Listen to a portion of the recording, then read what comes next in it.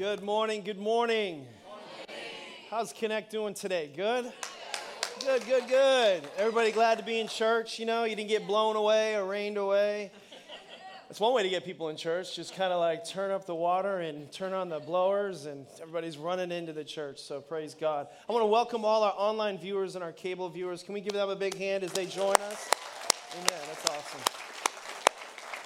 Couple quick announcements. First of all, if you don't know who I am, my name is Pastor Derek, and I'm the lead servant at Connect Community Church, and it's an honor for you to be with us. We're so glad that you could join us, and hopefully you get something that really helps you and you can take away and apply, between Sundays. We try to do things that we give you and we feed you that pass the who cares test. You know what I'm saying? So hopefully when you listen, it's something that you can embrace and engage and apply to your life. A couple of quick announcements, though. One is, for those of you who call Connect your home, you're a frequent flyer, you're a family member of Connect. Even if you're on the fringe, just checking us out. We're going to be changing our service times coming up really soon. We're going to be bumping everything up a half an hour later. So all you 10 o'clock people, it's moving to 10:30, 8:15 to 8:45, or 11:45 is going to 12:15. And I want to say something to all the 10 o'clocks. It's really early in the fall, but we're already near capacity in the second service. And so in about a month, kind of another couple hundred people come back to church. It's just a statistical trend. And so if there's any way some of you who are leaders or family can consider attending either the earlier or the later, that's some of the reason for the direction the service time changes. We would much appreciate that. So we want to make sure that there's a level of comfort when people come to church, and everybody doesn't have to climb over each other and step over each other, and somebody gets elbowed during worship. Some of you people are cray. So anyway, second announcement is we are like a strategic partner with different ministries, but one of them is called Relate. Everybody say Relate. RelateChurches.com. I serve on the board for that. And we basically feel like the most strategic thing that we can do as a ministry through Relate is invest in pastors and leaders. And so there's some missionary work that people do where they sometimes don't get to see the fruit. God bless you. They don't see some of the fruit of it. They're just kind of like casting seed in the air. So we believe that God wants us to kind of sow in rows. In other words, we want to be very strategic about how we plant our seed, our resources, our funds, our human efforts, our leadership capacity. And the Bible says that if you smite the shepherd, the sheep will scatter. And so we're formally coming up against the trend for pastors and leaders getting burnt out and quitting the ministry. 1 in 7 quit the ministry, and so that's really, it's getting worse is what is basically the trend. Some people say 1 in 3, so depending on who you're talking to. And so if you talk to the guy that just left, it's 1 in 3. No, I'm just kidding. So we are strategically trying to help, because if you shore up the shepherd, we believe the sheep will gather. So we really like to invest in pastors and leaders. So on September 27th, right here, we have what's called a Relate Huddle. They take over our entire building. There's pastors and leaders coming from all over New England. A lot of our friends and relationships come out, and they bring their teams. Some of our team serves them, and some of the Relate team that's coming in from all over the country serve these pastors and leaders. So it's an exciting way for you to see what's happening in the Northeast. Use your talent and time to really invest in something that has a tremendous kingdom impact. If you're interested, just go down to Guest Central and speak to one of our leaders there, and you can sign up. Many people take their days. We have dozens of people taking time off from work to serve. It's one of the funnest things and most impactful things we do at Connect. Amen? You can get your worship guides out, and you're gonna get some good notes here today. This is gonna help you in a big way. We're in a series called Growing Deeper. This is the second part of that series. If you were not here last week, I implore you to consider getting last week's message. I've never preached that message before. It was a first timer, and it kind of deals with the problem of isolation. Why it's so dangerous, to be in isolation. The Lone Ranger. Is the lone danger is the Lone Ranger. And so we want to keep you connected, and why is that so important? So those CDs are available in the lobby, and then you can also watch online, or you can subscribe to YouTube. If you go to YouTube and just type in Connect Community Church and subscribe, you'll get an email with our messages just automatically in your email, so you don't have to do anything. They just show up in your email. It's pretty cool. So there you go. All right, you ready to go? Are you ready to go, Pastor? Yes, I'm ready to go. I love the fall. One of the things I love about the fall is just this transition. We're going from like hot and sweaty to cool and crisp. You know what I mean? Speaking of crisp, apple crisp, anybody? Anybody? I'll always have a gravitational pull towards music and food in every message if you're new here. So something like that's going to come up, all right? But, I love that transition. I love just being able to open the windows, sleep with the cool air, 1 foot in, 1 foot out. Come on, gentlemen. Ladies, I don't know what your problem is. You're under like parkas and blankets. And the one thing I don't like about the fall is because it gets cooler, my wife's cold feet come over to my side of the bed a little bit more. That's a problem. But as you transition, what happens in the summer is, while it's a time of rest and a period of kind of rebooting physically and things like that, there is this tendency during the summer to pick up some bad habits. Like no gym, lots of ice cream. Anybody? Right? So we pick up some bad habits, but we can put down some good habits. And so I want to encourage you while I'm talking to you to really re-engage those habits that strengthen you relationally. So I'm not just talking about physical habits. I'm not just talking about make sure you're reading a good book. I'm talking about your relationships with God and with others who are serving and loving God. So it's time to get back into church, back into the healthy routines of our life. Hebrews 10:24 says this. It should come up on the screen, but it says, let us think about each other and help each other to show love and to do good deeds. Awesome. Then it says, you should not stay away from church meetings. So this is the New Century Version. Other versions say you should continue to be in the habit of meeting together. And then it says, as some are doing. That means some aren't doing it, some are doing it, okay? But you should meet together and encourage each other. Do this even more. Everybody say even more. As you see the day coming. Now that day coming is talking about the return of Christ. We've already seen him come once. We wouldn't be here if we didn't believe that, but he's coming again. Come on, somebody. But we're closer to him coming again than we were yesterday. And as we get closer to him coming again, the Bible says you need to meet more and more and more. Culture's trying to get us to meet less and less and less and be isolated and pulled away from the things of God and God's people. We can't do that because the disease of drift will take over. I watch people on the beach this year, as they do every year. They get on those little rafts and they kind of like relax and they plop their head back. And then within like 30 minutes, they're out to sea. That's what it's like for us relationally. If we don't have others paying attention to us, if we don't have others kind of rowing the boat with us, we cannot be by ourselves on the raft. Otherwise, we'll be drifting down the sea. And so sometimes you got to bring some of these good habits back. I learned a principle years ago that first we form habits and then habits form us. And good habits precede good character. And so the habit of meeting together is a habit the Bible says, not just Pastor Derek. I'm not here trying to fill seats or have big crowds. I'm trying to have solid, healthy Christians who love God and their lives are working. Amen? So let's talk about relationships this morning. Turn to your neighbor and say, we're going to talk about relationships. Turn to your second choice, say, you need some. That's not a dating opportunity for all you singles. It's not a dating opportunity, okay? So we're going to talk about strategic or intentional relationships. A lot of times we say things behind the scenes as leaders. We say relationship plus strategy or intentionality equals growth or discipleship. So what does that look like is what we're going to talk about today. And when I read the Bible, everybody has gifts, so this is one of my gifts. One of my gifts is to look at the Bible, see certain characters in the Bible, and then see certain characteristics in those characters, pull those out, and then apply those to our life. And so we're going to look at two characters in the Bible from 1 Samuel chapter 14. Jonathan, everybody say Jonathan. That's not the handsome guy that's roaming around here, floating around here. Some of you know who he is, our worship experience, kind of guy. But no, Jonathan is Saul's son and then an armor bearer, okay? He doesn't have a name, so apparently he wasn't cool enough to get a name in the Bible, but he's pretty important, so we'll talk about him too. So here's what's happening in 1 Samuel 14, and I'm going to read it in just a minute, and I'm probably going to have to use my CVS $10 glasses because I hate my glasses that I bought, and so that's a problem. I have to go back and do that, but anyway.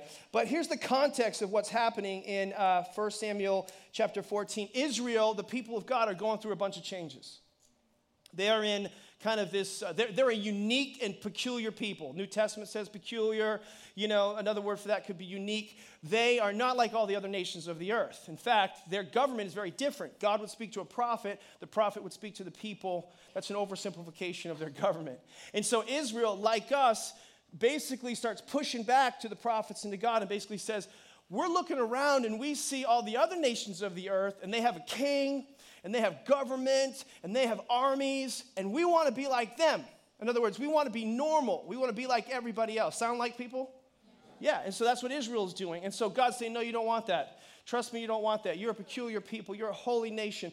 I want to show forth my good works and my power and my light and all that through you. You don't want that. No, we want that. No, you don't. Yes, we do. So finally, like any parent, if those of you who are parents or have parents, that's all of you, the parent relents. And so God relents.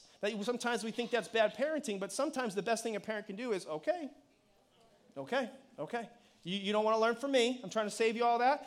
You're going to have to learn it on your own. So God relents, and he gives them a king, and he lets them go down that path that they want to go to. And the first king appointed, his name is Saul. Saul stood a head taller than everybody. He's handsome. He's good looking. He's kind of, like the people's choice, etc. And he would have been on the cover of, whatever, Sexiest Man Alive or something like that. And that's Saul. So they appoint Saul. He's the king. Everybody tracking with me? So Saul is the first king of Israel, and basically he's recently appointed, and he's trying to establish himself, trying to establish government, and they've got this nemesis of people known as the Philistines. If you're a Star Trek-y kind of person, it's like the Klingons.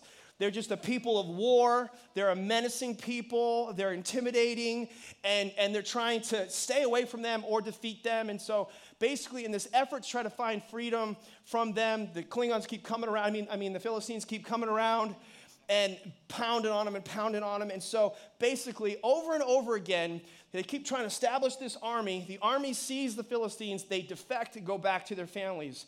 They establish another army, gather. Then they see the Philistines. They're scared. They defect and go back. This is happening over and over again. How many like an army like that? Yeah, that's how it was. It was bad. It was a bad scene. So in the middle of that scene emerges a peculiar person, kind of a God-fearing, godly man who emerges from that. And there's just 600 soldiers. That's all they have there that are kind of on these battle lines. They're all hiding in holes. And out of that, Jonathan comes up in 1 Samuel 14. Isn't that a good context? Okay. That was awesome, Pastor. It was awesome. Thank you. Okay, so here's what happens. Verse 1. One day, Jonathan's son, by the way, I'm going to read through certain words real fast because you think I'm smart, but really I just read fast so you think I'm smart.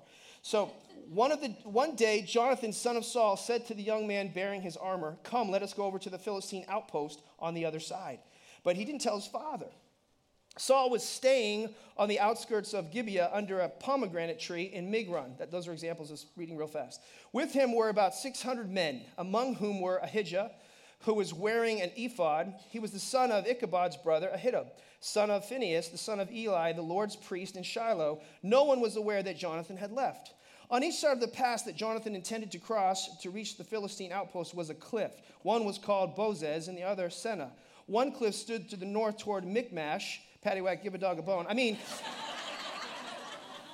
Sorry. One cliff stood to the north toward Michmash, the other to the south toward Geba.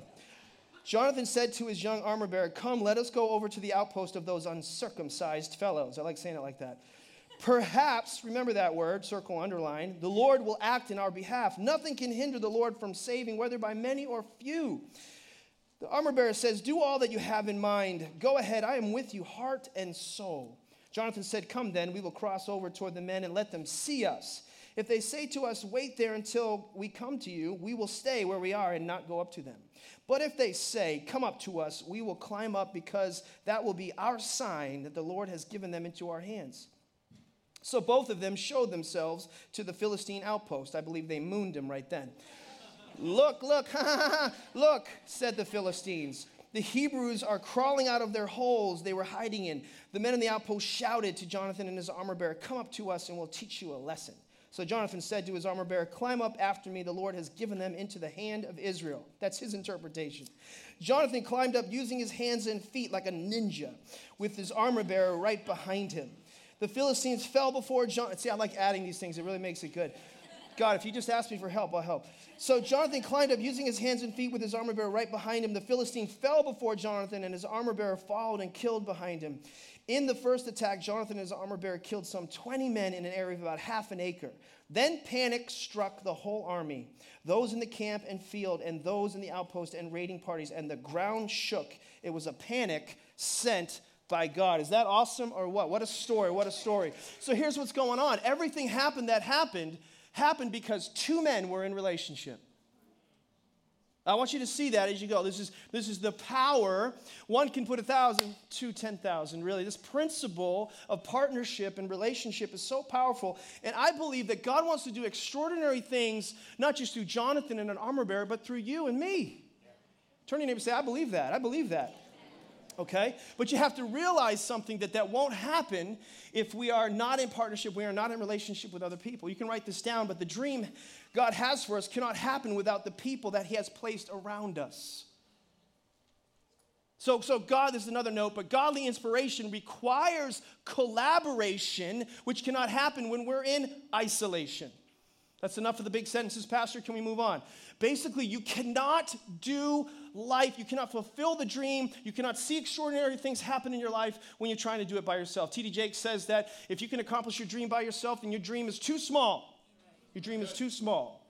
So too many of us think, well, no, I'm not doing it by myself. I've got people around me, but do you have people with you? Just because you're in a crowd does not mean you're not alone. Just because you're sitting beside your wife in bed 6 inches away does not mean you're not miles apart. There's a difference in terms of being with somebody. Do you have somebody, this is our message today, who's got your back? Do you have somebody that has your back? What does that look like? Does somebody know your dream? Does somebody know what makes you tick, what makes you ticked off? Does somebody know your pains or your struggles? Does somebody know what you aspire to be and what you want to grow into? That's what it means to have somebody who has your back. And so when we talk about connected, and when we at Connect, when we're trying to get you connected, it's not just trying to get you into some physical space in a circle singing Kumbaya and eating Doritos. It's way more than that. That's just the basement, the starting gates, the entry point of what God has for us in our lives, because there's so much power in being known.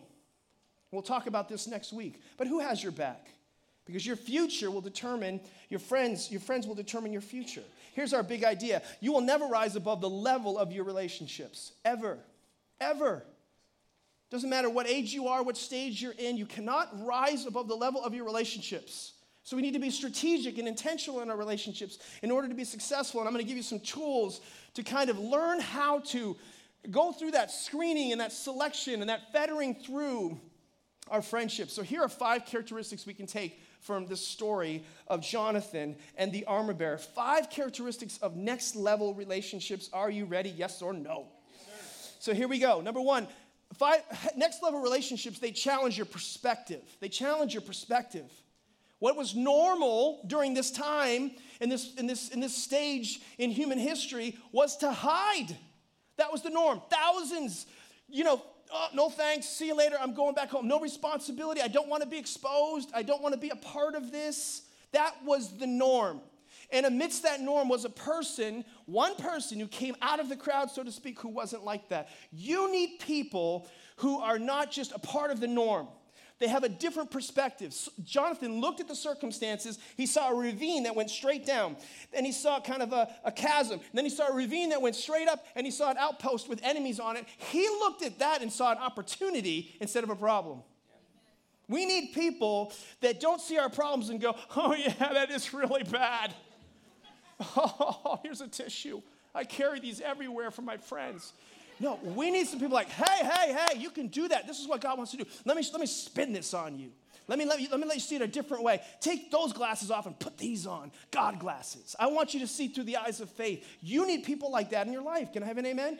Why? Because God hasn't called you to mediocrity and average and normal and hiding in holes. He's called you to an extraordinary life. Extraordinary life. It's so easy to fall into this way of thinking in our culture today, to live average, to live ordinary.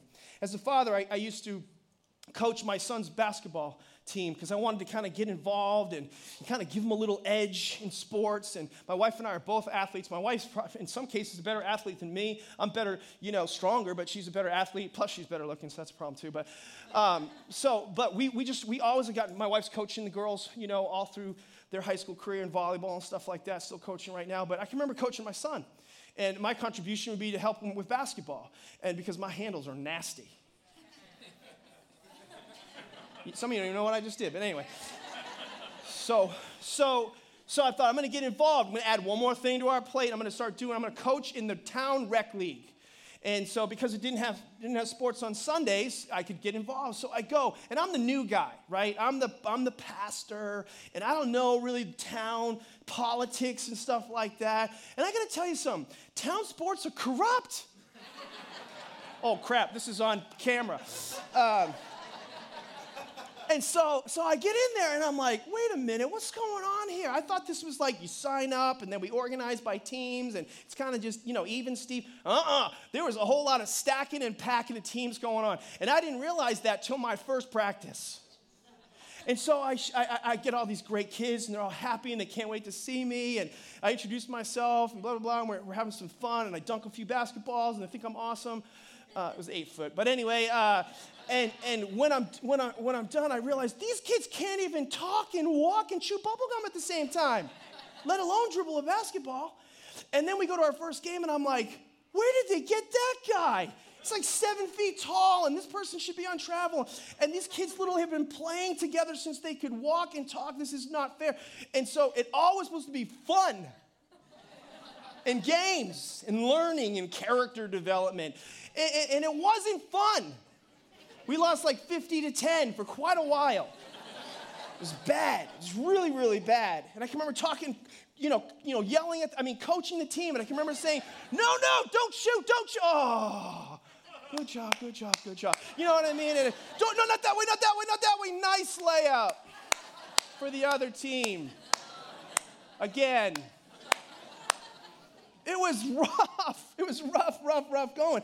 And so not that I was, it's not a big deal, developing the character, learning all that's all. It's just because they can't play basketball is not the end of the world. But my problem was at the end of the season, and you guys are going to relate to this, you know what I'm talking about, I hope you do. But at the end of the season, everybody gets a trophy. What is the matter with this culture? Everybody gets a trophy. So little Joey gets a trophy. Oh, wait a minute. Joey, who didn't go to 3/4 of the practices because he got mad. Joey didn't get to play every single minute, so he left crying to his mom and dad, who came over to have words with me. Here you go, Joey. I hope you feel good about yourself. Have a trophy. Joey doesn't need a trophy. Joey needs basketball lessons and a backbone. Preach. All right, I'm going to get off my soapbox.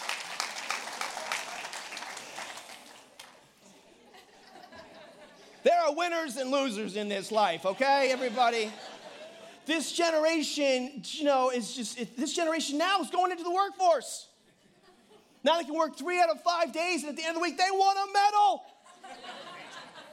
I just used my sick days. I didn't even, and all that kind of stuff. So we need people in our lives. What does this do with anything? I don't know. Hang on. I'll figure it out. We need people in our lives who challenge the status quo. The mediocrity of our culture, the average. And the problem is not what we think it is. The problem is we have a vision problem. Proverbs 29:18 says, where there is no vision, the people perish. But vision without people perish too, right? So you need both. So in our generation, our crisis is a vision crisis. It's not a people crisis so much. It's not a generational crisis. In fact, just so you know, contrast, I think millennials are the most incredible generation in all of history.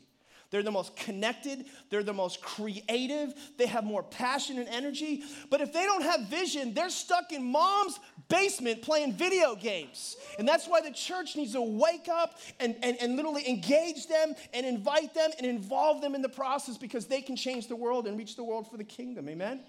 And sometimes people come in and they're just an afterthought. But if we can connect with them, help them find their purpose, get them in community, their lives can be changed like that. And I want to show you a testimony of a young man in a church who's actually sitting in this service right now, Jason's story. Just a little glimpse of how quickly God can change somebody's life when they get connected. Check this out.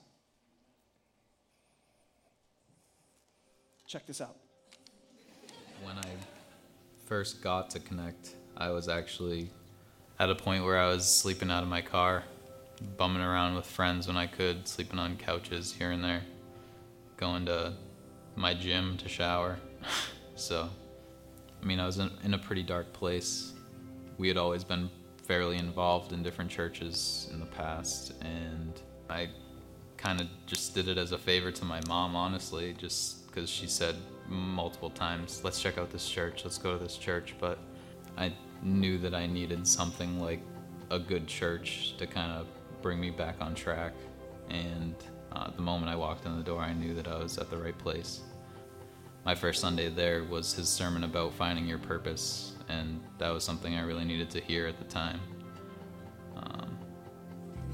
Just kind of talking about how you can stray from your path here and there, but at the end of the day, it's getting back on that path and staying on it that's what really matters. And he also said something that I'll probably never forget, just about how in order to find yourself and find your true purpose in God, you really need to lose yourself, and without doing that, you never really will.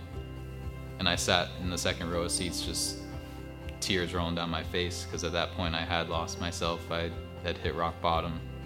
Devin actually reached out to me my first time there and just acted very interested in finding out more about me, introduced himself and just asked questions about me, a little bit about myself, and again, just felt incredibly welcomed. And to me, that made all the difference in the world. Really felt like I had found what I now would refer to as my home church. Brotherhood was awesome. Not only was it guys around my own age, but guys from different backgrounds and things like that, but all kind of seeking the same thing at the same time, kind of like the name of the group implies. It's a brotherhood. We had our fun with competitive sports, dodgeball and basketball and things like that, but then at the end of the night, we would always wrap it up with some form of Bible study or reflection on some section of the Bible, and I found that was always the most powerful part. I mean, we could go aggressively at each other in dodgeball or what have you, and then at the end of the night, we were holding hands praying, and that was always really awesome to me.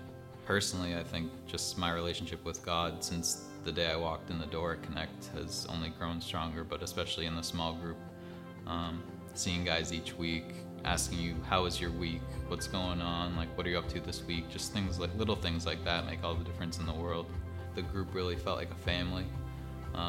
We referred to each other as brothers, and it really felt that way.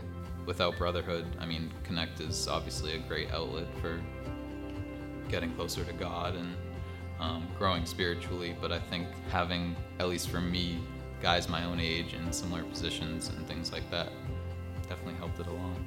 To be where I'm at now compared to where I was then, 3 months ago, it's pretty incredible when I look back on it, but to God be the glory.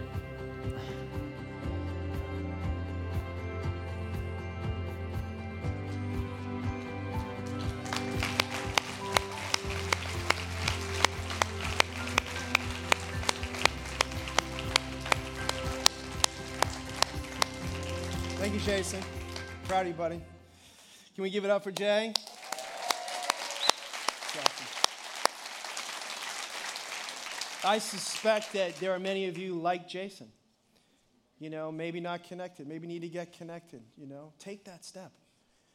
Something can happen in your life when you get into relationships. It doesn't take as long as you think, and it's not as hard as you think. You can go further faster when you do it with somebody else. Maybe you're like Devin. Maybe you're a leader here, and you minimize and you marginalize how critical it can be to just make that little connection. Just show a little interest in a person to help that door open and that window come open and crack. Be a leader that really cares about people and connect people. Amen? You're made for more. You're made for more. Number 2, next level relationships. They stretch you spiritually. Jonathan, no doubt, had immense faith and stretched the faith of the armor bearer. Jonathan said in chapter 6, verse 6 of chapter 14, perhaps the Lord will act on our behalf. Nothing can hinder us, whether there be a few or just one, many. God can work. Numbers are irrelevant to him.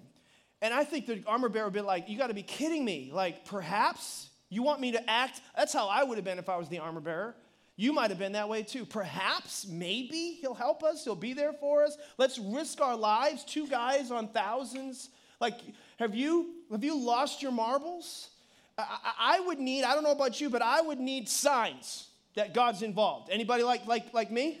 Like, I need Jesus in the flesh, archangels all tatted up, bad to the bone, you know what I mean? I would need to minimally go on a fast. It's probably the only time I would fast. Before I attack Philistines, I'd probably fast. And then if that all failed, I'd call my mama. So anyway, just like, we're going to go on a maybe. We're going to go on a who knows. Many of us are like that. We're unwilling to act on that which we cannot see. But we need to have an extraordinary life. Sometimes we have to go into the unseen to see what God wants to do. And so I was thinking about my father, and I think about this ministry. In the room that you sit in, 40 years ago, I don't think my father could have seen what God had in store, but he took risks. He took certain steps. He left a lucrative business career. He walked away from money and success, and he became a Pentecostal preacher and had a meeting right around the corner on a Sunday morning with 19 people, including babies in wombs. It was scary. It's a tremendous risk. But that's what faith is. Faith is the substance of things hoped for. Hebrews 11:1, the evidence of things not yet, what? Seen. And so we have to operate in this unseen world to see what God wants to do. Imagine what it was like for Moses, our superhero of the Old Testament, when he gets before the Pharaoh and he says, let my people go. Like, we like that part. But then he did this, like, really, there's this big moment where he throws down his staff, this huge stick, basically. Let my people go, and he throws down this stick. What if that stick didn't do what he hoped it was going to do? What if it was like, kung, kung, kung, kung, kung? That was supposed to be a snake. Yeah. God, hello. So what if that didn't happen? I mean, think of the faith that it took to get to that place. You think about Peter, and he's on his way to the temple, and there's this crippled person begging, and he's like, I gotta go to church. Silver and gold have I none, but such as I have give I thee. In the name of Jesus, rise up and walk. What if he just pulled him up and the guy just crumbled back down to the ground? What if that happened, What if he just, no, come on. This gives new meaning to drag somebody to church. Come on. Like, it was a big moment. It was tremendous risk. And sometimes we need people who stretch us spiritually to believe God for things that are unseen. Is everybody with me today? For some of you, that might be like outrageous. Your next big step might be a small step to get into a small group and have a big impact in your life. Some of you, not some of you, a lot of you. That's just my agenda is to get you connected. I'm not going to lie about it. It's a small step. Some of you got these notions, these ideas. We talked about this last week. Oh, if I go to group, all these things. We're going to have to sit in a room and stare at each other. and eventually, I'm going to have to sit in a circle and then get in the middle of the circle and tell all my junk because he's going to ask me all these questions. And it's going to smell like cats, and there's going to be cats going across my shoulder and stuff. It's going to be, And then the next day, you have this vision, this fear, this nightmare that Pastor Mark's going to call you. He's the head of our small groups. And he's going to call you, and he's going to say, so your name is, and you were at the small group. Yeah. Based on what some of the things you said, you're not going to be able to come to group anymore. I'll pray for you. I just want you to know something. That's not going to happen. See, those are the lies of the enemy. Pastor Mark is a man of integrity, a man of character. He's a man of prayer. He would never approve of a small group leader who likes cats. Okay? Here's the third thing. Next level leaderships, they support you wholeheartedly. This is what I love about the armor bearer, his response. Unbelievable. Do all that you have in mind. Go ahead. I'm with you, heart and soul. Wow. Now, if I was Jonathan, sometimes I bargain with God. Sometimes I'm like, okay, God, I know you're speaking to me. And sometimes people think, Pastor D, he's a man of faith and power. I'm a man of paste and flour sometimes. I just want you to know that, okay? So sometimes I feel all pumped up, but then I give these little deals with God. So I'm like, God, so I hear you, but you're going to have to bring some support. You're going to have to bring some people alongside me. I need some people support, and I need some signs. And so I wait for the support. So I think basically, Jonathan was kind of hoping the armor bearer wouldn't back him up. I think he was hoping the armor bearer would just be like, have you snapped, crackled, popped? Jonathan, you're insane. We're not going to attack. What kind of a battle plan is this? And that would have been Jonathan's out. Okay, God, see, hey, woo, no. So, no, but this armor bearer he said, I'm with you, heart and soul. Not only that, but this armor bearer, we can look back in 1 Samuel chapter 13, verse 22, and in that whole area, basically it says there were no blacksmiths in the land. The blacksmiths were not allowed, they made swords and spears. They were not allowed to do that because the Philistines prohibited it from happening so that the Hebrews couldn't actually go to battle against them. So the only people that had a sword, according to the scripture in these stories in chapter 13 and 14, were Saul, the king, and Jonathan. Only 2 people with swords. So the armor bearer didn't even have a sword. So Jonathan comes to him and says, we're going to go attack. Are you with me? The armor bearer looks at well, I don't have a sword. I don't have a spear. I'm with you. Let's go. Let's go. Some of you guys need, a friend that is with you no matter what. Wholeheartedly, full support, all in, heart and soul. And sometimes that means some people you have to allow them to exit your life. Sometimes you have to give them the right to a fellowship. By learning this, you can change the trajectory of your life. I'm learning this a lot right now. There's some relational alignment that needs to happen in our life in order to be successful. Because Satan's always trying to destroy you through relationships. He's trying to destroy your capacity for intimacy, which enables you to grow. And he does that so that you won't trust anyone, ever, including God.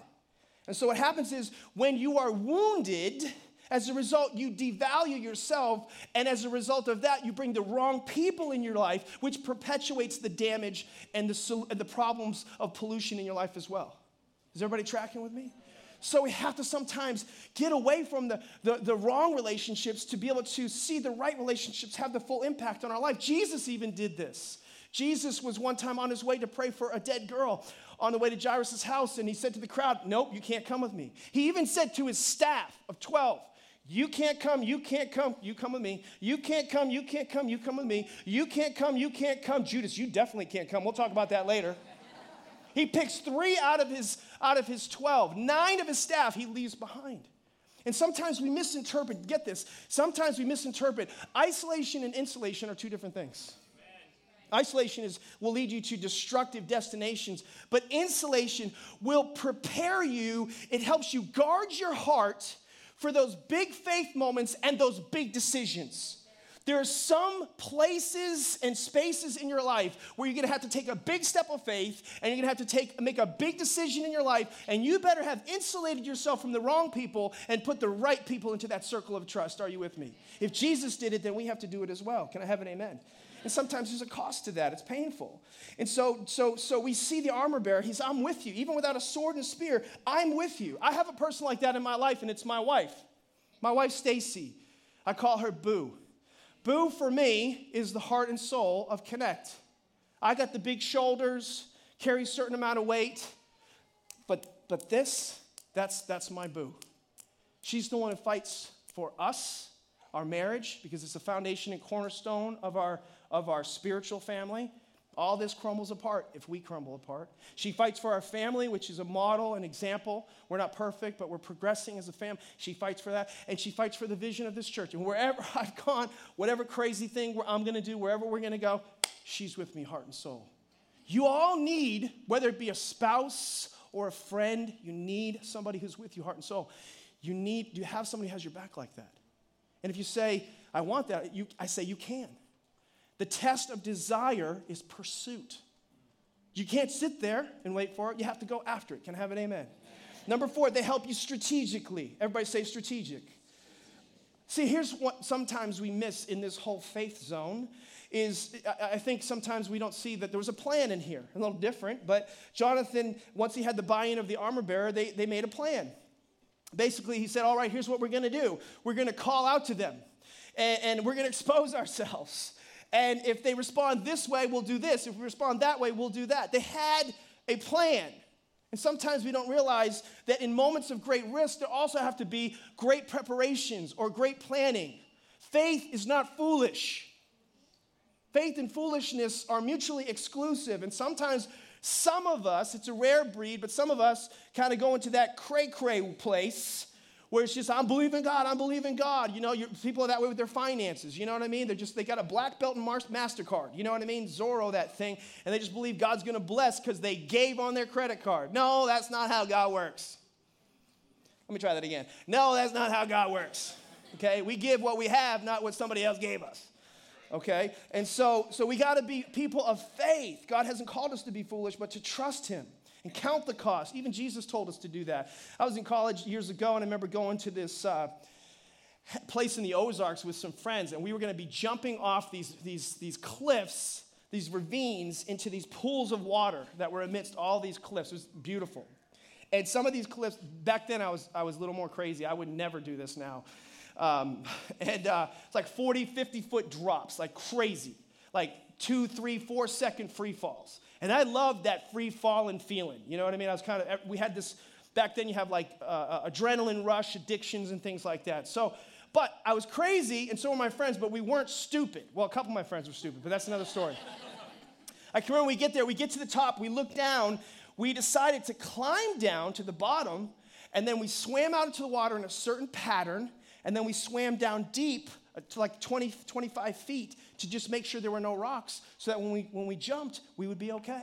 See, there's faith and there's risks. There's great risks, but there also has to be great planning and preparation. You need people in your life that are saying to you, have you checked the water? Have you checked the water? Do you have a plan? Do you have a strategy for that? Hey, let's talk about something that we can make sure this is successful. I want to give you, let's just stop and consider, and let's have a little bit of a strategy in our life. I have people like that in my life, like Charlie Legassi and John Dudley's of my life, and sometimes I'm like, we're going to do this, and we're going to do that. And they're like, whoa, Nelly, I'm with you, heart and soul, but let's get a plan. Let's get a plan. Do you have people like that who are like that? Proverbs 21 says it's good planning and hard work that lead to prosperity. We need that in our lives. Something that builds our destiny, that supports the direction and trajectory of our life. It gives you kind of a plan, a growth track for your purpose. We actually call that growth track here at church. We help people figure that out, give you those foundations for your faith. Tonight, on the second Sunday of every month, we have 201. It's there to help you get a plan for your life. Get lined up with some of the right people. Make sure the right building blocks are there in your life. Amen? So as you begin to align yourself with people who challenge your perspective, people who are there to build you up spiritually and challenge you spiritually, who support you wholeheartedly and help you think strategically, something amazing happens in this fifth thing. Here's the fifth thing. They propel you supernaturally. They propel you supernaturally. When all those elements are part of your relationships, you will go further faster. You go further faster. This is what's extraordinary about this particular story is that two people, in essence, conquered an entire army for no other reason than they were in relationship together. Two people. The truth is there's no limit to what you can accomplish when you're in the right relationships with each other. If you just have a Jonathan and you have an armor bearer in your life. In 1 Samuel 14, verse 16 and following, I didn't read that, but basically here's what happens. Because of the initiative, the faith, and the support, and all these relational dynamics that were there, because of that, the Philistine army, the Bible says, they began to melt away, and they began to run in all different directions. Saul saw what was happening, and he grabs his sword, and he begins to pursue the battlefield. People on Israel's team who had defected, Hebrews had gone over to the Philistine side, realized the chaos and calamity of what's happened, sees what Jonathan and the armor bearer are doing. They defect back to the winning team now. And they come back over to the other side, and then they begin to go to battle and begin to destroy their enemy because God showed up and intervened in a powerful way. And it says in verse 23, so on that day, everybody say on that day, the Lord saved. The Lord saved Israel. Connect, God wants to save our city. God wants to save our region. God wants to save our neighborhoods. God wants to save your family, your spouse, your children, the people that you care about the most. But we need to have next level relationships in our life that we have pursued intentionally. In order for that to happen, we have to get out of isolation and into interaction with one another. I believe there are supernatural connections on the other side of your faith and the other side of your obedience to a message like this. Would you stand to your feet and let me pray for you?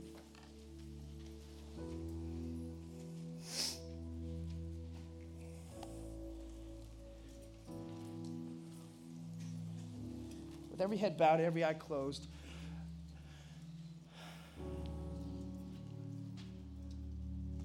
I'm just going to pray for you in just a minute, but before I do, if there's anybody here who's not in relationship with the most important and best friend you could ever have, and that's Jesus, I would hate for you to walk out of here and not be allowed to make that connection. So we won't embarrass you. We won't call you down front. We won't do any of those kind of things. But right there in your seat, between you, me, and God, there's a friend that sticks closer than a brother. His name is Jesus. In fact, when you invite Jesus into your life, all your other relationships, they'll begin to work. In fact, it's on the other side of faith. You look at it and say, no, relations haven't gone so well for me. No, I put my trust in that person. No, I took that risk and it hurt me. Yeah, but Jesus wasn't the center of your life. And when he is the center of your life, your relationships will begin to be life-giving. And if you believe that today, and you know he's knocking on the door of your heart, with every head bowed, just honor the people to your right, to your left, in front, and behind you. I want them to have that moment of privacy. If that's you, I want you to boldly raise your hand right now and say, pray for me, Pastor. Boldly, come on, raise it good and high. All over the room. Keep it up, keep it up, keep it up. Thank you. Keep it up. That's awesome. That's awesome. That's awesome. Yes. You can put your hands down. That's awesome. Church, and those that raise your hand, would you pray this prayer with me? Say, Jesus, I believe. I can't do it without you. I invite you into my life. Be my friend, my best friend. I thank you for what you did for me on Calvary 2,000 years ago. Died for my sins so I could be in relationship with you now and forever. Make me a new person and help me in all my relationships to be life-giving and new as well. In Jesus' name. Now, Father, for every person who prayed that prayer, seal that prayer, Lord, unto the day of your return and beyond, Lord, as we go to heaven, Lord. The angels rejoice and celebrate. I pray for every person, Lord, that's somehow amongst people but not with people. They're around crowds but isolated. Lord, I pray that you would help them to get connected in a profound way. Lord, that they get involved in a local church. They get involved in a community, a small group, Lord God. And they can see what happened in Jason's life happen in their life as well. In Jesus' name. And everybody said, amen. Come on, let's give the Lord the best praise. Come on, son.